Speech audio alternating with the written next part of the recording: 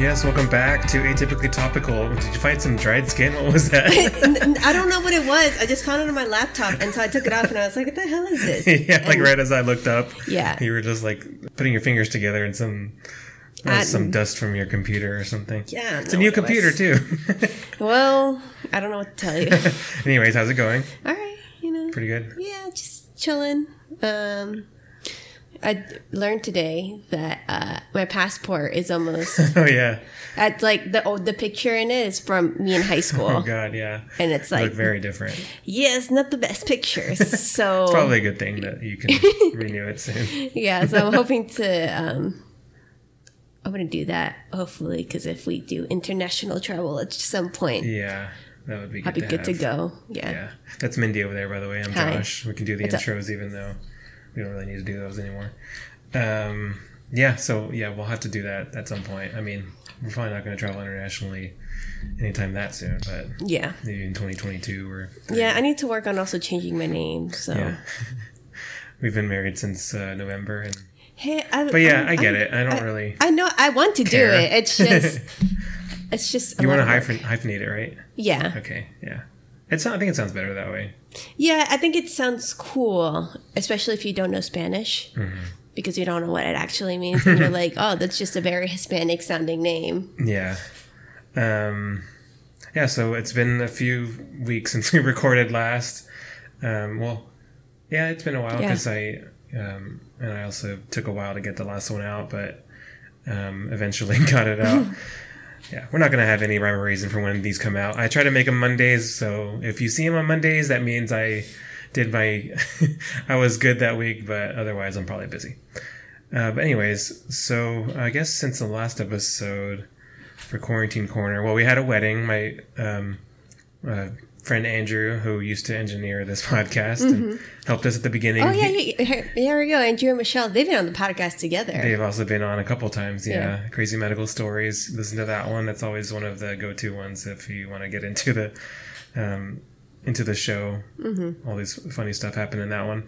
He got married, him and Michelle, on their 10th anniversary, so that's pretty cool. Yeah. I got to do a best man speech. My first one I've ever done. It was pretty good. It was good. Yeah.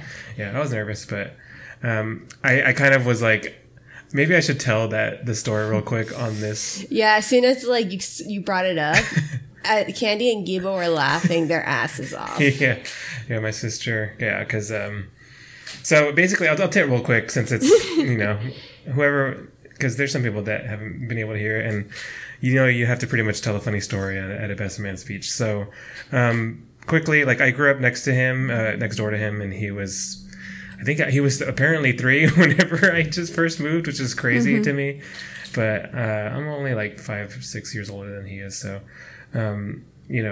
after a while, we started playing basketball all the time, and we became close. And then after he moved from next door, he moved somewhere else. There would be, sometimes he would stay over, like, play video games and stuff. And he stayed... I had like a small room at the time, so he would just like bring a sleeping bag or sleep on like a big blanket on the ground, and I would sleep on my bed. And there was one time where it was us, and then my dad's room is next door, like right next to our room, my room. So I went to sleep. I just woke up to my dad, and he's like, "Hey, Andrew's in my bed." And I was like, what? And he's like, yeah. And he just like, he got me up, and I went over to walk over, and he was still asleep. He was asleep in there. So we were just like, I was like so confused. And so we woke him up, and he was like, his face, he just like he didn't know where he was obviously at first, because he was just in the dark, and mostly in the dark. And so we kind of figured out that as my dad had gone out to go to the bathroom, which is also in that same hallway, Andrew had come out of my room and sleepwalked over to my dad's room and got in his bed. And so then I don't remember if my dad like tried to get in bed and saw him or what, because it was probably dark. Yeah, I feel like felt him or what happened. I need to ask him when he comes back. You feel like what? Yeah, I feel like it'd be hard. Like if I was, I feel like I would have like tried to get back into bed. And then noticed. And they've been like, oh, that's a child. The child. I mean, this is probably when he was like, this was later on. He's still, I would say, in late teens. I would Oh, really? think, yeah. See, I was picturing him like I don't. 8. No, he wasn't a kid. He was already taller than me at this point, which I mean, it wasn't. It didn't take much for him because he's just a tall white guy in general, and I'm not either any of those things. But yeah, he was not a kid at this point, which is even funnier. So I told that at the wedding and got a big reaction, and we all laughed about it. I talked to his parents after. I asked if they had heard the story, and they said no. So I'm like, yeah, he probably was. I don't know. He probably didn't bring it up because it was so embarrassing, but also just like, it's really funny. Like, I knew he wouldn't mind me telling it because it's not like he meant to do any of that. Yeah. It's just like something funny that happened. So, and pretty soon my dad's going to be coming. He visits, he lives in Mexico now, so he visits a couple times a year. And so we're going to have to bring that up to him and, and ask him if he remembers how he woke up or like how he discovered he was there. But yeah, just crazy timing how that happened because he's not even known to sleepwalk at all, which makes it even stranger. Like, I think that's the only time in his recollection too. So I kind of brought it, like, when I looked over at him, I'm like, we still don't know what happened, right? And he's Michelle like, no. hadn't said anything. Like, if Right. anyone knows, Yeah, maybe Michelle her. would know. So yeah, that's what I told at the wedding, and we had a great time. It was pretty much the first kind of real thing I remember doing, maskless with, we're vaccinated now and we're careful. So it's pretty cool. That was fun. I'm looking forward to ours later in the year, and I have my party. sisters coming up, and we can try to get back to normal. But, yeah, that can wrap that up. That was plenty for that. Let's go ahead and give get me in, food now. Yeah, let's get into Mindy Tries It, because I know she's been salivating in front of me here. I have Like Prince after he drinks water. Yeah, oh yeah, it's really bad. So I have an interesting one that I didn't see before. Oh, okay. I actually should try to open it real quick, like off. I'll close my eyes, right? Yeah. Okay. Okay, you can open them. Okay. Okay, so these are. Okay, so these are Hokkaido red bean donuts. Okay. They were in a sealed package, so they should be all right, even though they've been around for a while. You can describe what it looks like. It just looks like a brown ball. Yeah, like a Like when a chef's donut hole. yeah, well, I was trying to make a South Park reference with the Oh yeah, chef's salty. suck on my chocolate salty balls. It smells like chocolate. Oh, does it? Yeah. Maybe it is, chef. Oh, so these delicious donuts are filled with Enko red bean paste made with azuki beans from Hokkaido. I like red bean paste. Comforting and rich, they're a perfect snack for colder weather. Not today. Not today, but so the flavor just says sweet. Okay. So, you want to go ahead and take a bite? Go ahead. Yeah. Okay. This is Mindy Tries It, so let's get your reaction first, and then I'll try a bite. Soft. Good. It's good. Okay, inside it looks like it's dark brown. Yeah, there's the red bean paste, but I don't really taste it. It just tastes like a donut. Really? Yeah, it's kind of soft. Yeah. And it just feels It's like very soft. yeah. It's But good. when you bite into it, I don't know. I'm trying to think of what it reminds me of. It just looks like some kind of little corn dog piece or something. Yeah, it seems just like a donut to me. Right, I'm gonna try it. There's a lot of like breading. What is red bean paste like? Is it used for? I mean, it's used for a lot of things. Like, it's hard to like pinpoint exactly like a specific thing. But I mean, it's in a lot of pastries. A lot of Japanese food has red bean paste. Oh, okay. But I mean, it tastes good to me. It makes you need to drink. Yeah, it's dry. It's very dry, but it's good. You want to give it a thumbs up? Yeah, I'll give it a thumbs up. Like, I wouldn't seek this out or go buy it. yeah, that's what I was gonna say. I want to go seek it out, but if someone like offered it to me, I'd be like, yeah, I'll have it. I'm sure I'll take a Hokkaido red bean donut. For sure. All right, that is from the Buksu box. That is still not a sponsor. All right, I think we still have a few more that we can try in the coming weeks. So Sweet. we'll figure out what we'll do next week. All right, so let's get to our topic today. We are on episode 91, Inventions. So we're going to be talking about that because I found something. I kind of stumbled across it before, and I brought it up to you, and I'm sure you could find something in the past that was invented. So we'll get to yours a little bit later. Let's go ahead first, as we always do, and talk about a Florida woman in Questioning Florida.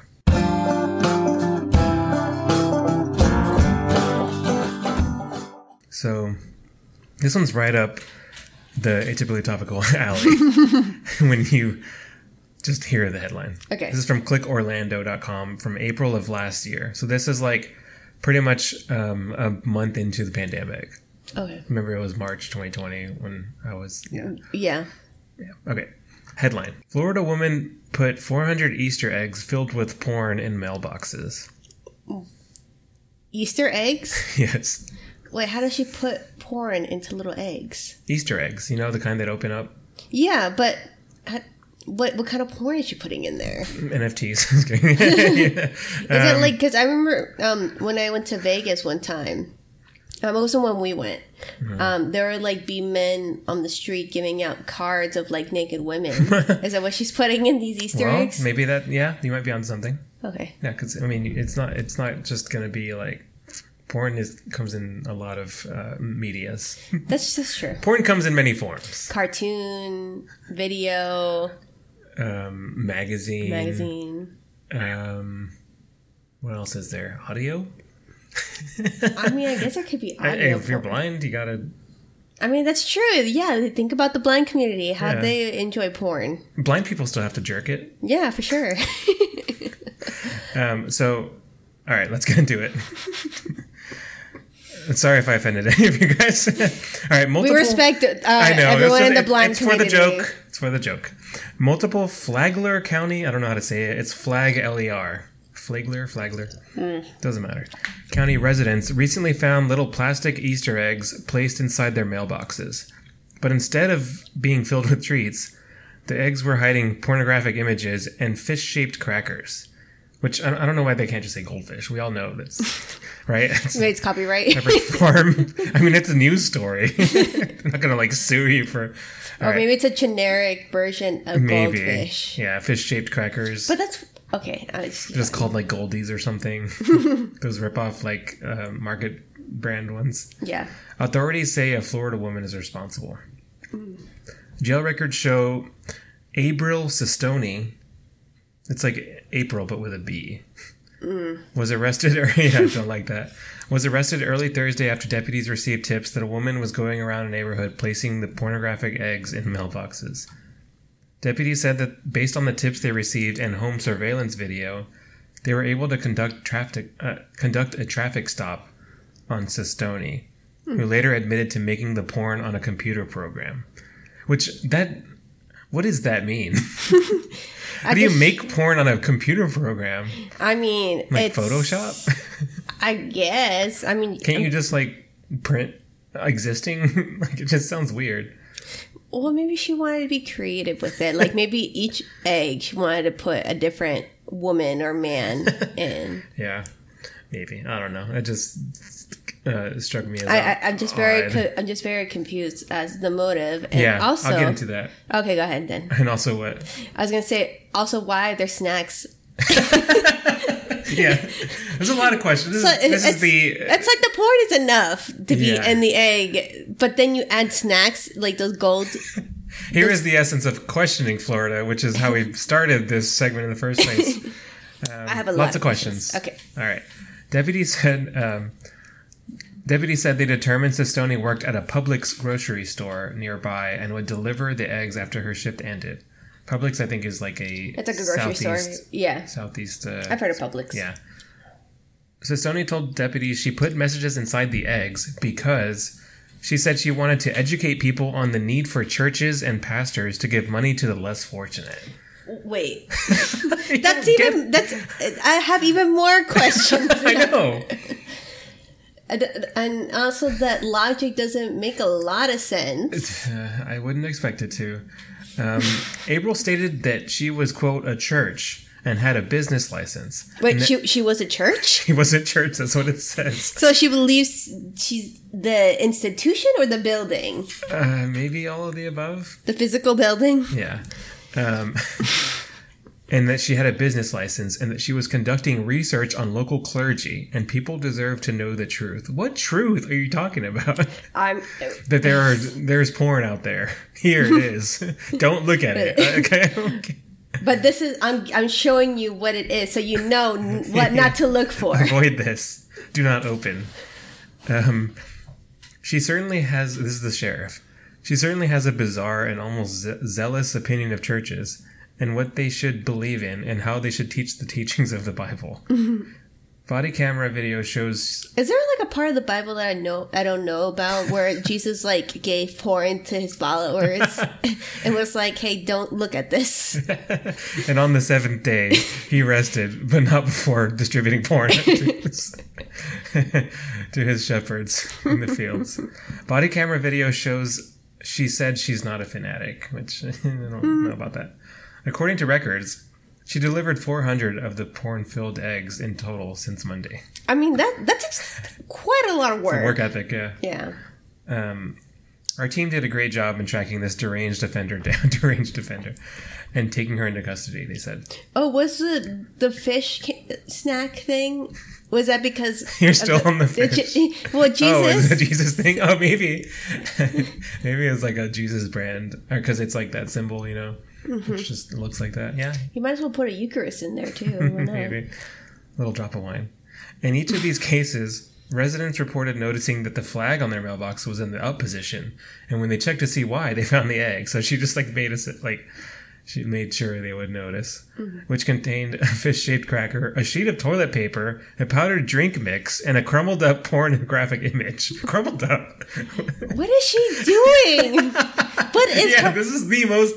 What is her mindset right now? Story I've ever read. Wait, because it had... Okay, the goldfish, not the goldfish that's not goldfish. It has toilet paper. Yeah. As a powdered drink mix. Like Kool-Aid? I guess. Yeah, I don't know. And a crumbled up porn image. So you have to unwrinkle it. So did she... Yeah, well, no, she made it from a computer program. So that means she printed it out and then crumpled it herself so it could fit in the egg. Yeah. Along with all those... This is the most engaged you've ever been in the questioning Florida segment. And rightfully so. I'm just very confused. It's a pretty bizarre case, Sheriff Staley said. Sistoni, like this... Her first charge is a couple things. She's criminal mischief. No, I like that one, but that's not what this one is. I mean? It's just funny because it's unrelated. Her first charge was violating the statewide stay-at-home order by the Florida, because this was like a month in, and then at least 11 counts of distributing obscene material. Yeah. So she was being held on $7,000 bond. And this is a case where I'd like you to pull up Facebook so I can show you her picture. Okay. And I'm going to ask you to guess the age after the picture, which is always fun. Most of the time it's before, but I like to kind of see how old you think she is, just because it might be interesting. Well, because her hair is gray, but she doesn't have a lot of wrinkles. Okay. Kind of putting some clues together. And if you want to look at this image, find it. Florida woman put 400 Easter eggs of porn. Google that. I'm going to say she's like 33. Oh, wow. You went a lot lower. She's 42. 42? Yeah. Yeah. You thought she's younger than I am? Or maybe the same age, I guess? Well, maybe she's one of those people that, like, is really... Gets immediately gray hair when she's like 24? Yeah. Okay. I'll give you that. She does not have wrinkles, but yeah, her skin is like great. Like, kudos. Like, what's your skin routine? Let's not go that far. But yeah, the hair is a whole different situation. It's like white up top and blonde on the roots. Yeah, or not roots, the tips. The tips. The roots are like this. Yeah. I knew that wasn't right when I said it. Okay, so let's quickly go over her Florida woman score. She has the mugshot, obviously, 5 points. They actually have Publix, specifically, 3 points mentioned. And there's nothing for distributing obscene material, But I'm going to go ahead and give her disorderly conduct because that's the closest thing. That is 2, and so she has a total of 10. Okay, not bad. Yeah. Not the highest, but... There's nothing for putting, crackers and toilet paper in a mailbox on this list, but maybe one day. Yeah. She can be the pioneer of it. If it happens more than once. Yeah. All right, so now let's jump into the topic, conventions. With this one, did you have something in mind already, or you just kind of were researching? It's something that I wanted to talk about, but the topic was never, like, close to what it's about. Oh, okay. Well, maybe last week. But I wanted to talk about Lafayette because he was cool. Yeah. All right, go ahead. Okay, so this is about Ignace Semmelweis. Okay, so Semmelweis was born July 1st, 1818, in what is today Budapest. Okay, no wonder I had no idea what nationality that name would have been. Yeah, it's like European. Yeah. There's nothing to know about his childhood like I do with my other stories. Okay. He's normal. Yeah, jumping into his adult. Yeah, so we're going to skip to when he became a doctor. Okay. He was awarded his Doctor of Medicine degree in 1844 at the age of 26. Then he decided to specialize in... I'm going to say this wrong. At least you know her. It's... I don't really talk about it often because it has to do with childbirth. Obstetrics? Oh. Ooh. Like an obstetrician? It's like an obstetrician. I know how to say that word, but obstetrics? Oh, yeah. That's it's a hard study. One. Whatever. Aesthetics. Aesthetics. Let's say that. You can call it aesthetics, this whole article, if it comes up again. Okay. Obstetrics. I need to see it. I need to read it. Yeah. Doesn't matter. Basically. We all know what we're talking about, guys. Yeah. Basically, like the science of the medicine and surgery with childbirth and things like that. Yeah. He was appointed to the assistant of the professor Johann Klan at the first obstetrical clinic in Vienna General Hospital on July 1st, 1846. So while he was over there, his duties were to examine patients each morning in preparation for the professor's rounds, supervise difficult deliveries, and teach students to be... teach the students who are trying to be doctors and to be a clerk of records. It wasn't long before Semmelweis started to notice a troubling pattern at the hospital. Oh. And that was high maternal mortality rates. Yeah. So there was 2 birthing wards at the hospital, basically. So the one was the midwife ward. So, women would give birth with help of the midwives, and then the physician ward. So the physician would help with the birth. And at the time, midwives were starting to be replaced by doctors because of their advanced techniques that they would know about. And so they would kind of seen as above midwives because of that. They're men, so. Yeah, it's going to be... That's remember that comment. Yeah, I know. I already know. I'm not saying that's my opinion, but I know how this time period is, and also now. Yeah. However, Semmelweis noticed higher mortality rates among women who had physician-assisted births than those assisted by midwives. Okay, that shouldn't be. The physician's ward maternal death rates climbed as high as 18% and never fell below 13%. Yikes. On the other hand... Just a basic birth? Just dying almost 1/5 of the time? Yeah, I don't know why you would have children at this time. I know, seriously. You have an 18 to 13% chance of dying if you're doing... or even 13 to 18, yeah. Yeah. On the other hand, the mortality rate remained about 2% in the midwife ward. Okay, that's better, yeah. So Semmelweis was like, why is this happening? What's happening? And also because the doctors were like, okay, so they're the doctors that are the more educated. So why are more women dying under them than the midwives? It seems like a disconnect there. Yeah, so he decided to launch an investigation on that. During his investigation, he found the primary cause of the high mortality rate in the maternity wards was a disease called puerperal fever. It's also known as childbed fever. I actually hear a lot about the disease because I really like royal history and things like that. And a lot of the people that give birth die because of childbed fever. Yikes. So this disease caused abdominal pain, fever, and delirium. Childbed fever was so common in the hospital that expectant mothers took it to calling it the doctor's plague. I mean, it makes sense. Yeah.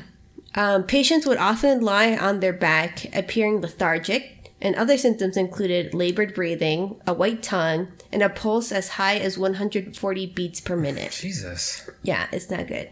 A white tongue? What the hell? You know, I remember my sister got a black tongue one time after taking Pepto-Bismol. I still don't know how that happened. just an aside. Yeah, just an aside. We need to ask her about that. That might be an issue. She remembers. I'm sure she remembers. I'm trying to think what you'd have to mix with pink to turn black, but it would probably just be black, dark black. I don't know. Nothing messes with. I think she was taking the tablets. I don't know, something with the tablets, because I used to take the liquid Pepto-Bismol, which was super gross and would make me throw up pink instead of making. Maybe she just had licorice and forgot. Maybe. Okay, where was I? Okay, worst of all, childbed fever was often fatal.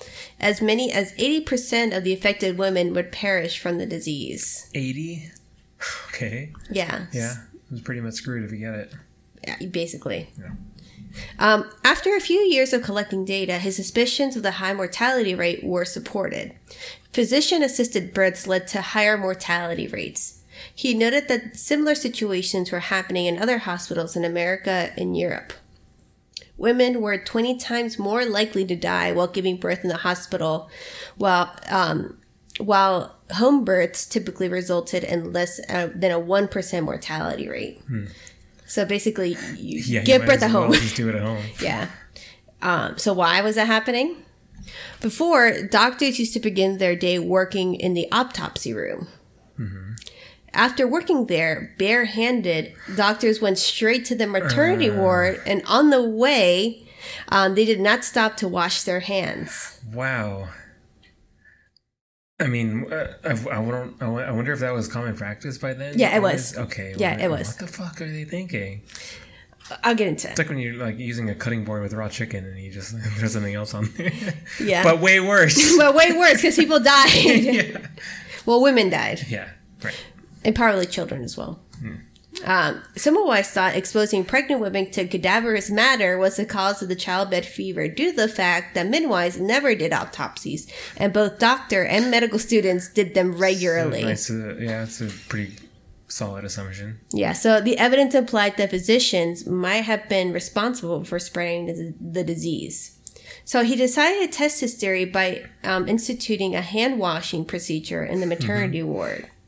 Semmelweis asked physicians and students to wash their hands before performing autopsies and regular exams. The doctors used a chloride slime. I'm sorry. He is Nickelodeon slime. The doctors used a chloride lime solution to clean their hands. Okay. It's a strong disinfectant created from treating slacked lime and chlorine. Mm-hmm. The 19th century equivalent of using a powerful bleach soap. Its base components are still used in laundry detergents and bleach today. With this new hygienic practice in place, the test saw immediate positive results. Semmelweis's hand-washing protocol worked. The death rate plummeted to 2%. Oh, wow. Closer to the mortality rates of the midwife ward. That's all it was. That's crazy. Mm-hmm. If doctors not washing their hands wasn't bad enough, doctors at the time didn't disinfect their instruments after using them. Jesus. Many physicians didn't accept the germ theory of disease at the time. God. Bloody aprons and frocks were signs of experience among surgeons. There was simply no concept of germs or the role of poor hygiene practices played in spreading infection. Well, I guess you got to start somewhere. I guess. Maybe if it was just nobody knew about it, then this is pretty important. Mm-hmm. Author and medical historian, her name is Lindsay Fitzharris, told The Atlantic in 2017, quote, "Doctors never washed their instruments or their hands. The operating tables themselves were rarely washed down. These places became a sort of a slow-moving execution of a patient Yeah. because they would develop these post-operative infections that would kill them, sometimes within days, sometimes within months." Yeah. So, yeah. After his hand-washing regimen significantly reduced the mortality rate, Semmelweis had doctors wash their medical instruments too. Doing so dropped the mortality rate to 1% and made the hospital one of the safest in Europe. There you go. Yeah, there you go. Yeah, that's awesome. Well, this is for the shitty... Oh, no. Well, yeah. Damn it, I thought it was over. Well, She took a sip for this one. yeah, you need it. While he did prove the mortality rate dropped as soon as doctors began washing their hands regularly, it didn't exactly sit well with other medical professionals. Oh my god, here we go. Fucking deniers. Semmelweis... Some anti-vaxxers. Original. Yeah. Semmelweis met opposition when he brought his findings to a superior, a Professor Klein. He didn't believe in Semmelweis' hand cleaning theory, suggesting that the mortality problems were related to the new ventilation system in the hospital. Jesus Christ, man. Because, at the time, doctors subscribed to the Messima theory of disease, in which people believed foul odors or bad air Messima were the primary causes of disease. You know what people's problems are in all these stories and in life Yes. and just in general are their own pride and they not being able to accept that they might not know something. Oh, I'll get into that. Trust me. Okay, this applies now.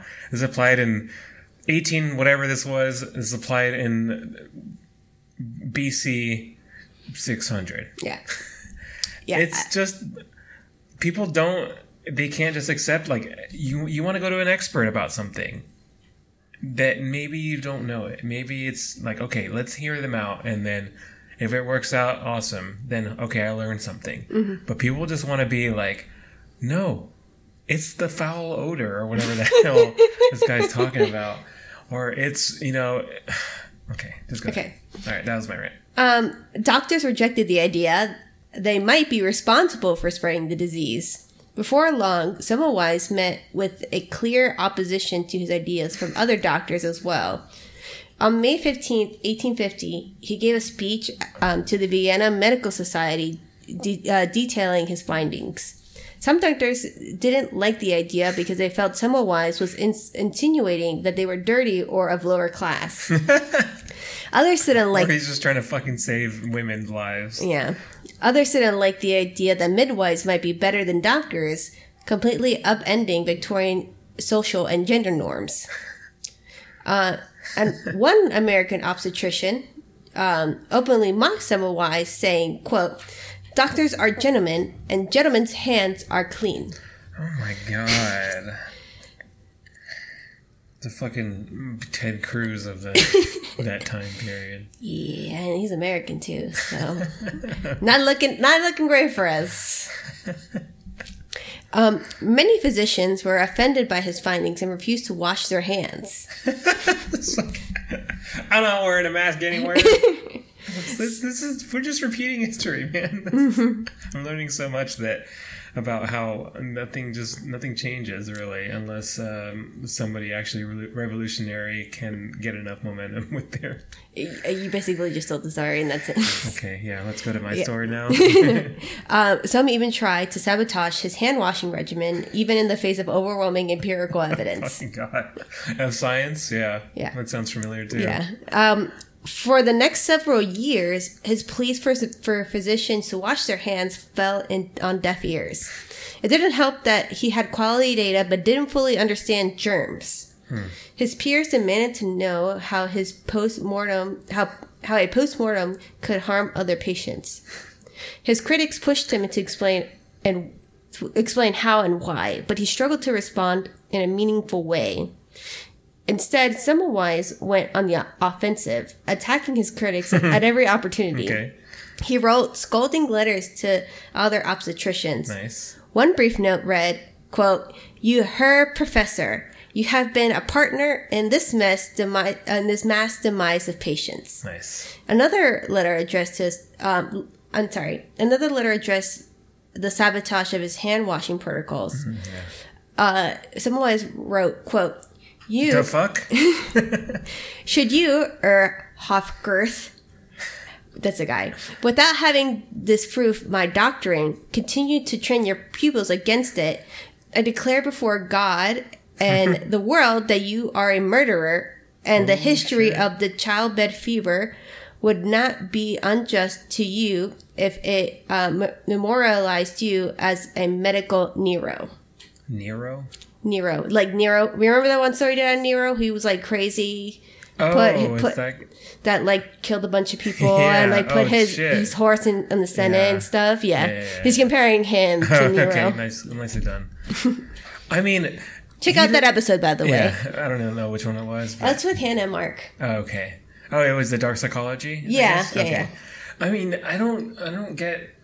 They're saying like how and why, but there's the 2%. There's the data right there. Yeah. It doesn't matter how it's happening.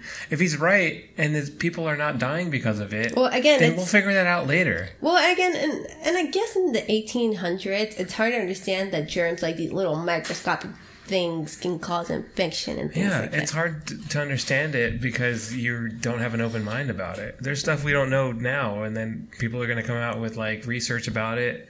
And then it's going to be like, oh, okay, well, this is the direct effect of this happening. But then there's going to be like, oh, well, I already know everything, so I'm going to not do it. In fact, I'm going to sabotage it. Basically. It's all... Yeah. I'll get into that right now. Please. Although things would change significantly only a decade or so later, Semmelweis faced heavy criticism for his ideas, but continued to believe in his cause for the rest of his life. All of this took a toll on Semmelweis, and his rage spun out of control. Oh, no. Rage? Rage, okay. Yeah. He eventually angered many physicians, resulting in the loss of his job at the Vienna General Hospital. Afterward, he returned to his native Hungary to promote hand washing. In 1861, he finally published his studies and proposed his hand washing method to save women's lives. Of course, he also publicly named and attacked each of his critics at the same time. His work would ultimately lay the foundation for modern hygiene, and despite its toll and lack of recognition, Semmelweis later wrote in his 1861 book, quote, "Everything was in question. Everything seemed inexplicable. Everything was doubtful. Only a large number of deaths was the unquestionable reality. It has made me so miserable that life seems so worthless." It's fucking sad, man. Yeah. After enduring the scorn and rejection of his colleagues, Semmelweis' behavior became erratic. I mean, mine would at this point. Yeah. Mine is right now. He became depressed and started drinking heavily. Okay. You already started doing that before. Yeah, no, I'm doing it now. Yeah. In 1865, possibly suffering from Alzheimer's, Semmelweis was committed to a mental institution. While there, he was treated by being placed in a straitjacket, doused with cold water, and given castor oil as a laxative. Castor oil? Yeah. What the hell is that? It's a thing. I thought that was an auto... I think it was used like in the olden times before. Like, yeah. That's a brand of motor oil or something. I don't know. You look it up. When he realized where he was and tried to leave, he was beaten by the guards. Oh, God. Semmelweis had been there only for 2 weeks when he died of a gangrenous infection on his right hand, a wound that might have been caused by the beating. Oh my God. Slight infection. So... How did inventions turn into this? This topic, I thought it was safe from your wrath. No topic is safe. Oh my God. The entire medical... Okay, so he died. Yeah, obviously. Yeah. Okay, Angry, so... Yeah, let me go to the next part. The entire medical landscape changed in the late 1800s. This guy named Louis Pasteur, Joseph Lister, and other germ theory pioneers provided evidence of germs and how they spread infection. Suddenly, the missing piece of Semmelweis's puzzle fell into place. Oh. It became clear that physicians were spreading bacteria from post-mortem bodies to their living patients. Oh, I wish somebody had said that before.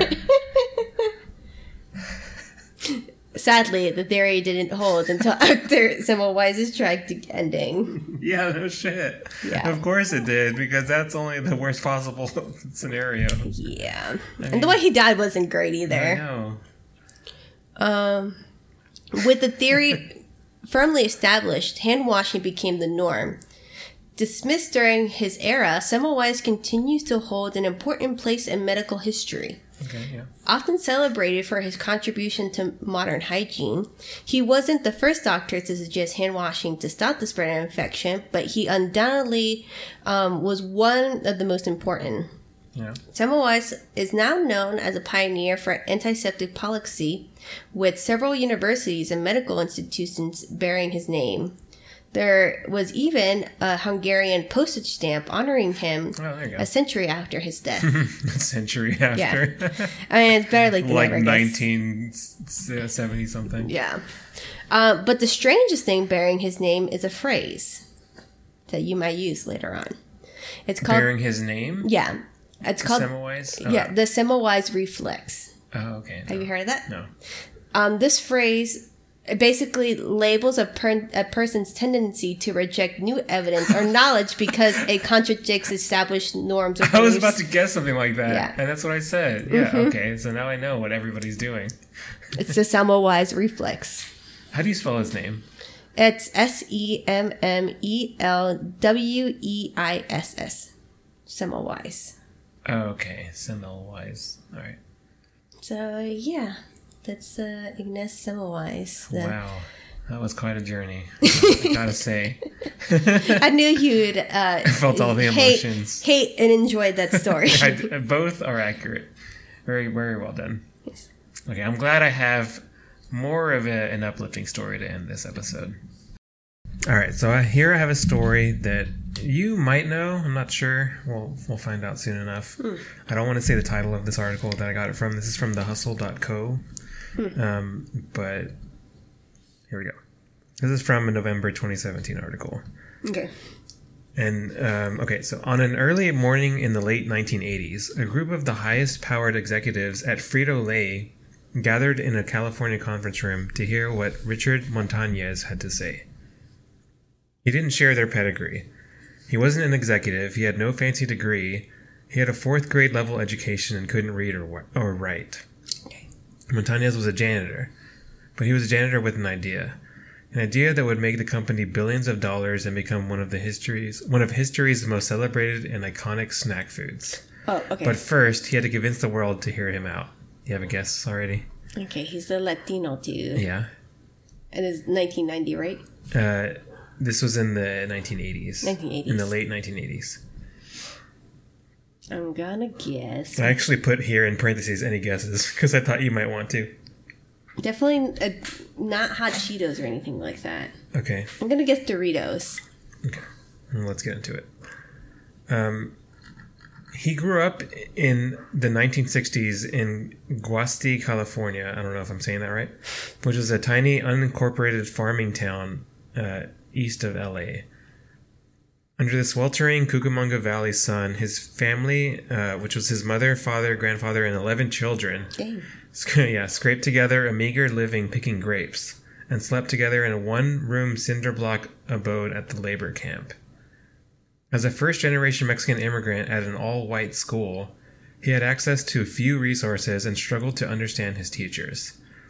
He said, "I remember my mom getting me ready for school and I was crying. I couldn't speak English." Yeah. Yes. After dropping out of school, he worked the fields in 110-degree heat. Oh, shit. And took on odd jobs, slaughtering chickens at a poultry factory, washing cars, and picking weeds.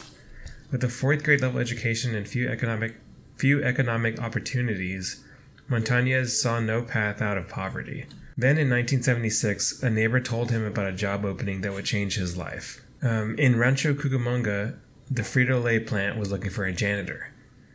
He decided he was going to be, quote, the best janitor Frito-Lay had ever seen, and he quickly made his presence known, so he got the job. Can I shout out to our custodian? Go ahead. That works in one of our buildings. Yeah, he's pretty awesome. Like he makes coffee, gives us like lay out snacks for us. Oh, really? Yeah, he's pretty cool. What's his name? That's not great for a shout out. Well, because here's the thing. I hardly ever go to that building. Oh, okay. But every time I go. Okay. Every time I go, there's coffee, there's snacks, there's masks. Okay, just a shout out for his job. Yeah, just in general. I mean, our other custodians are pretty awesome too, but... This is that specific one. He goes above and beyond.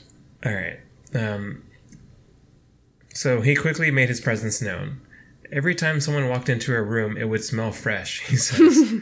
I realized there's no such thing as just a janitor when you believe you're going to be the best. Montañez also developed a philosophy that it's not about who you know, it's about who knows you. He's like so full of wisdom for like not having an education. I always say, if you work in any building, be nice to your custodians. One, because you shouldn't be an asshole in the first place to them. But two, they keep your shit clean for you. And they like know how to get shit. So if you're nice to them, they'll probably help you out. I'm sorry, you do always say that. Yeah. In between shifts, he set out to make himself seen, learning as much as he could about the company's products, spending time in the warehouse, and watching the machines churn out crunchy snacks in the lonely midnight hours. And eventually, his insatiable curiosity would pay off. By the mid-1980s, Frito-Lay had fallen on tough times. As a way to boost morale, the CEO recorded a video message and sent it to the company's 300,000 employees. In the video, he encouraged every worker at the company to act like an owner. Most employees brushed it off as a management cliche, but Montañez took it to heart. Here's my invitation. Here's the CEO telling me, the janitor, that I can act like an owner, he recalled. I didn't know what I was going to do, didn't need to, but I knew I was going to act like an owner. So, like, even as a janitor, he's like, that's that Mexican work ethic. Yeah. So, after nearly a decade mopping floors, Montañez gathered the courage to ask one of the Frito-Lay salesmen if he could tag along and learn more about the process. They went to a convenience store in a Latino neighborhood, and while the salesman restocked inventory, he made an observation. I saw our products on the shelves and they were all plain. Lay's, Fritos, Ruffles, he recalls, and right next to these chips happened to be a shelf of Mexican spices. In that moment, he realized that Frito-Lay had nothing spicy or hot. A few weeks later, he stopped at a local vendor to get some elote, which they define in this. I'll do this for the people that might not know what it is, but it's kind of like a slap in the face to us. Which is a Mexican street corn doused in chili powder, salt, lime juice, and crema fresca. I guess there's more stuff that could be in there. I mean, I usually put mayonnaise, lime, there's salt, there's a lot of chili stuff powder. Parmesan cheese. Parmesan cheese, yeah. There's a lot of things you can put into it. Butter, maybe. But it's good shit. If you haven't had elote, go to your nearest Mexican vendor truck if you have those in your area and get some. All right, so you're welcome in advance. Here's where we're going to reveal what he came up with.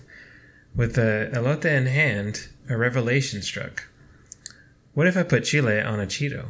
Introduced to the world in 1948. But were you thinking it was Hot Cheetos? Well, because I was thinking he's a Mexican guy, likes spicy food. But I thought maybe Flamin' Hot Cheetos was something like later on. Okay. Yeah, that might have been your reasoning. Yeah, because you said the 80s. So I'm like, I don't remember Flamin' Hot Cheetos as a kid or anything. Yeah. So, all right. Introduced to the world in 1948, Cheetos were a flagship product of Frito-Lay. And while they were popular among California, the company had yet to consider retailoring the product's taste profile. Nobody had given any thought to the Latino market, he said. But everywhere I looked, I saw it ready to explode. So Montañez heeded the CEO's words and acted like an owner. Working late one night at the production facility, he scooped up some Cheetos that hadn't yet been dusted in cheese. He took them home, and with the help of What is that then? What's a Cheeto without cheese? I think they just... That sounded so, like, philosophical. What's a Cheeto without cheese? I think they called it like a nugget. They described, like, kind of like they did it with elote. They defined what a Cheeto was, but I took it out because we didn't need to know what a Cheeto was. But I want to know what a Cheeto is without cheese. It's just like a corn nugget or something they call it. I don't know. What? Okay, I'll Google later. Yeah, we have a lot of stuff to do later. Yeah. So he took those undusted Cheetos home. Are you ready? Okay, sorry. Sometimes I get laugh attacks. Yeah, you're getting some giggle fits. Can you put that on like silent? Okay, sorry. Go ahead. He took them home, and with the help of his wife, he covered them in his own concoction of chili powder and other secret spices.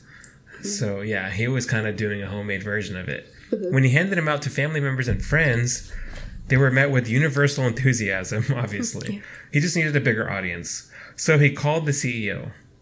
I was naive, he said. I didn't know you weren't supposed to call the CEO. I didn't know the rules.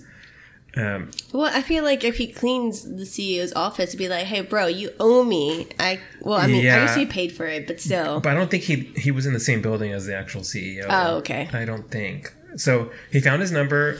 It was listed in the company directory. He rang the line, and he was put through to the assistant. Mr. Enrico's office, that's the CEO. Mm. Who is this? Richard Montañez. What division are you with? California. You're the VP overseeing California? No, I work at the Rancho Cucamonga plant. Oh, so you're the VP of operations? No, I work inside the plant. You're the plant manager? No, I'm the janitor. So they went back and forth. After that, the assistant paused for what seemed like an eternity. One moment. Then a voice on the other line. Hello, this is Roger, the CEO. Montañez told the CEO he'd heeded the call to action. He had studied the company's products, identified a demand, and even crafted his own snacks in his kitchen. Enrico loved the ingenuity. He told the janitor he'd be at the plant in 2 weeks and asked him to prepare a presentation. Mm. Moments after he hung up the phone... He's like, oh shit, how am I going to do this? I know. That'd be me. Yeah. Moments after Montañez hung up the phone, the plant manager stormed up to him. He said, "Who do you think you are? Who let the janitor call the CEO?" Then he said, "You're doing this presentation." Montañez was 26 years old. In his words, he couldn't read or write very well and had no knowledge about how to formulate a business proposal. But he wasn't about to give up. Accompanied by his wife, he went to the library, found a book on marketing strategies, and copied the first 5 paragraphs word for word into transparencies. This is like back when that was a thing. At home, he filled 100 plastic baggies with his homemade treats, sealed them with a clothing iron, and manually drew a logo and design on each package. This is like some work ethic shit right here. On the day of the presentation, he bought a $3 tie, black with blue and red stripes, and had his neighbor knot it for him. He stepped into the boardroom. At one point during the presentation, an executive in the room interjected, "How much market share do you think you can get?" It hit me that I had no idea what he was talking about or what I was doing. I would be like... 3? 10? 3.10? I mean, 10,000. Yeah. Just looking at their reactions. Yeah. I was shaking and I damn near wanted to pass out, but I opened my arms and I said, "This much market share." Like you do, like, "I love you this much." I didn't know how ridiculous that looked. The room went silent as the CEO stood up and smiled. "Ladies and gentlemen, do you realize we have an opportunity to go after this much market share?" he said, stretching out his arms. I like how he is. Yeah. At least he's the one that counts. He turned to Montañez. "Put that mop away, you're coming with us." 6 months later, with Montañez's help, Frito-Lay began testing Flamin' Hot Cheetos in small Latino markets in East LA. If it performed well, they would move forward. If it didn't, they would scratch it and he'd probably return back to being a janitor. Mm-hmm. It seemed there was a group of executives who wanted it to fail, he said. Of course. Yeah. This is where this part always comes in every story. Probably a bunch of white assholes. Probably. They thought I got lucky. They were paid big bucks to come up with these ideas, which, I mean, I get that, but still. They didn't want some janitor to do it, especially a brown one. I added that in there. So he assembled a small team of family members and friends, went to the test markets, and bought every bag of hot Cheetos he could find, which is smart. Yeah. They're just like, we're going to make it succeed.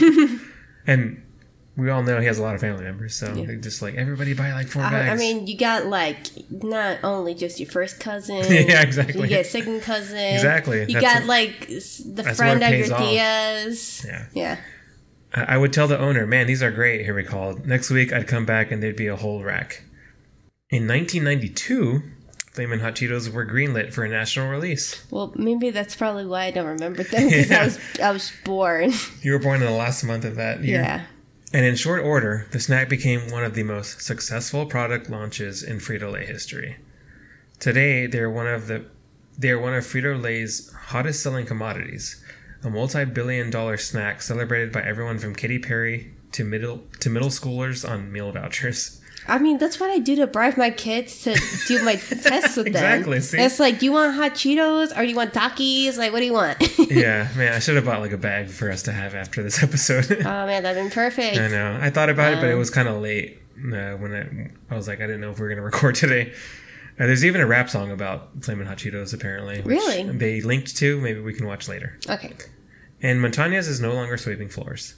Over a 35-year career, he rose through the corporate ranks and is now the vice president of multicultural sales for PepsiCo America. Dang. Yeah, it's quite a leap. Before he joined the executive team, Frito-Lay had only 3 Cheeto products. Since then, the company has launched more than, how many do you think? Different Like Cheetos. 20? More than 20! She's not even looking at my screen. That's the Mexican the Mexican ingenuity in me. Yeah, ingenuity. Okay. They were each worth $300 million plus. Dang. So he's man, like, I can't believe you nailed that. That was crazy. He's cashing it in. Yeah. Oh yeah. Recognized by Newsweek and Fortune as one of the most influential Hispanic leaders in America, he's a gifted speaker who often tours the country giving keynotes. And soon his story will hit the silver screen. Fox Searchlight Pictures is currently working on a biopic about his life, appropriately titled Flamin' Hot, directed by Eva Longoria. Oh, nice. And I looked it up. It's in production still. So Is it Eva or Eva? I say Eva. Okay. I mean, Eva is the Spanish way of saying it because it's Eva sound. Longoria. And both are fine. Okay. So yeah, that's going to come out. We're going to have to watch that. That's cool. It sounds interesting based on this story. He still lives in Rancho Cucamonga, where he gives back to his community through a nonprofit he launched and teaches MBA classes at a nearby college. So yeah, Nice. that's Montañez for you. Quite a story from like nothing to VP of PepsiCo, man. Richard Montañez, yeah.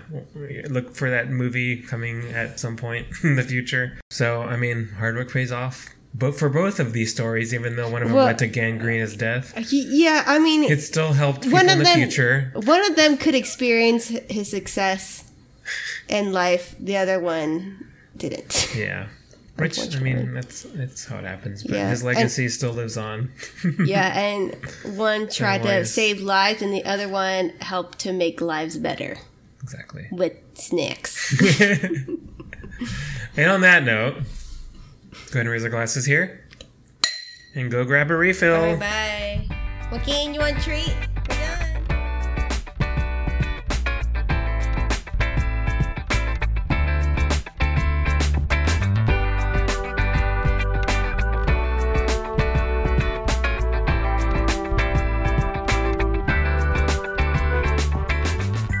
Blind people still have to jerk it.